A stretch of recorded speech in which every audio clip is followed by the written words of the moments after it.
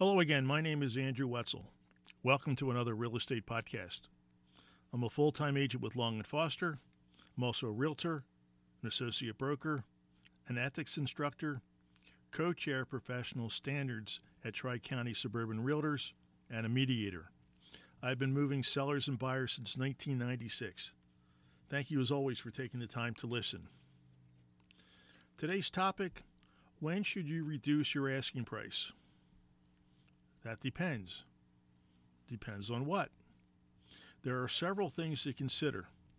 Let me discuss two. First, pricing is an art and not a science. No matter what data and information went into determining your asking price, the price is an educated guess at best. Is it realistic or is it hopeful? If there is little or no information to rely on, it might just be a shot in the dark. Either way, what would convince you to consider lowering it? Some sellers think a reduction is the same as a loss, when it might well be the difference between selling or not. I suggest that a seller give this some thought at the beginning of the marketing process. Their thinking may change, but waiting to consider how to react to the market when a house is on the market can be stressful and cause a seller to miss a great opportunity. Some sellers measure their success by showings.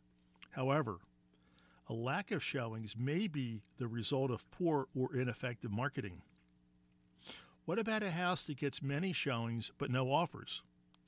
That is likely a price problem, as it suggests that buyers found more for the same price, or they found what you offered for a lower price. Second, a listing agent needs to have a discussion about pricing. The points already mentioned would make a great conversation. In addition, a market analysis will provide historic information as well as some insight into what's happening now, both of which have a degree of subjectivity and built-in error.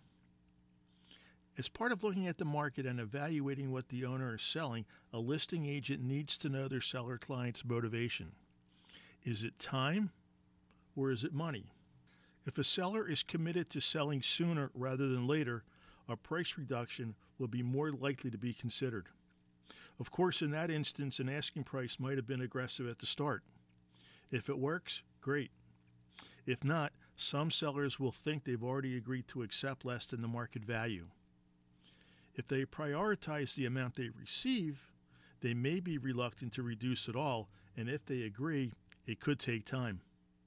Again, having this discussion early will save time later and may prevent problems. Historic sales are just that. Depending on the time frame you use, they may cross months, seasons, and even years. Even if a property settled yesterday, when was the offer made and negotiated? It could be weeks or months old and not indicative of the current market. A look at the pricing for houses under contract while not providing the number the seller accepted and not being subject to an appraisal will at least tell you what one buyer found compelling enough to consider buying. You may see a trend higher than or lower than the settled pricing. Of course, any agreed upon price could be quite different from the then current asking price, and you won't know that until after settlement. Depending on the market, I believe that when a new listing hits the active market, it has its greatest chance of attracting interest, as there may be more prospects looking then than will enter the market in the next few weeks. It's been my experience that new listings can and should get a flurry of activity quickly, and then, if activity or interest has been lacking, the seller has a decision to make.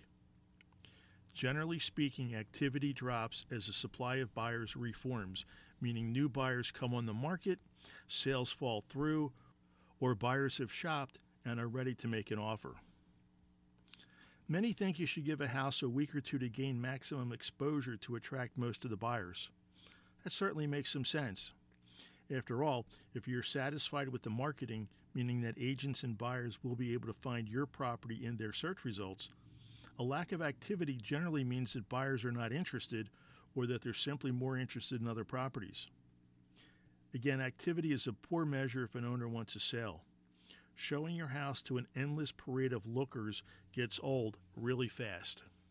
If buyers can find houses similar to yours for a lower price, you either need to meet the competition or wait until the competition's been sold. If they can find houses priced like yours that offer them more, assuming you will not make improvements, you need to reprice to offset what you do not have.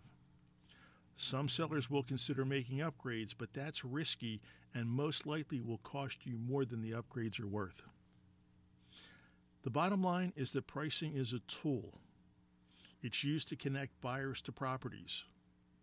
It's one of the 4 aspects of marketing. However, real estate is not retail. The price is generally considered negotiable. That could be up, that could be down. The market helps determine whether the asking price is a floor or a ceiling. Ideally, a price should take into account your location, the features, and the condition of your house while being competitive with other properties. Owners determine their asking price and buyers determine the value. If you believe that the price is the reason people aren't coming or aren't making offers, you can reposition your house with similar competition. The real question is, how much do you reduce? If you're getting showings but not getting any offers or only getting low offers, the situation may not be as dire, and perhaps your agent can contact the buyer agents who have visited to see if there's a price that would work. Of course, a good buyer agent should have initiated contact if their client has interest, but not at your asking price. A good listing agent won't wait to see if you get any feedback. I believe that your first price reduction should be substantial and that you need to review the competition, stay engaged as the market changes, and select a price that makes sense from a competitive standpoint and from a technology standpoint. When I mention the term technology standpoint, what I mean is that in the old days, prices always seemed to end in $900 or $999 or something cute like that. Today, I strongly believe in round pricing. For example, instead of pricing your house $399.9, price it at $400. The reason being is that it will come out in search results up to $400,000, as well as in search results starting at $400,000.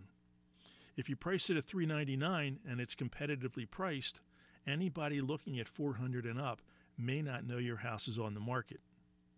Of course, at $399.9, if your house is really overpriced, it doesn't matter.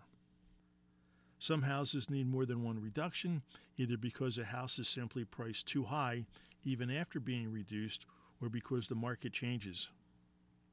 When you pick your price, you pick your competition. There's no magic to it. A reduction either changes your luck or it doesn't and needs to be looked at again. Thank you as always for listening, and please remember, there's no time for inexperience, empty promises, or false expectations. Hire wisely. We are not all the same.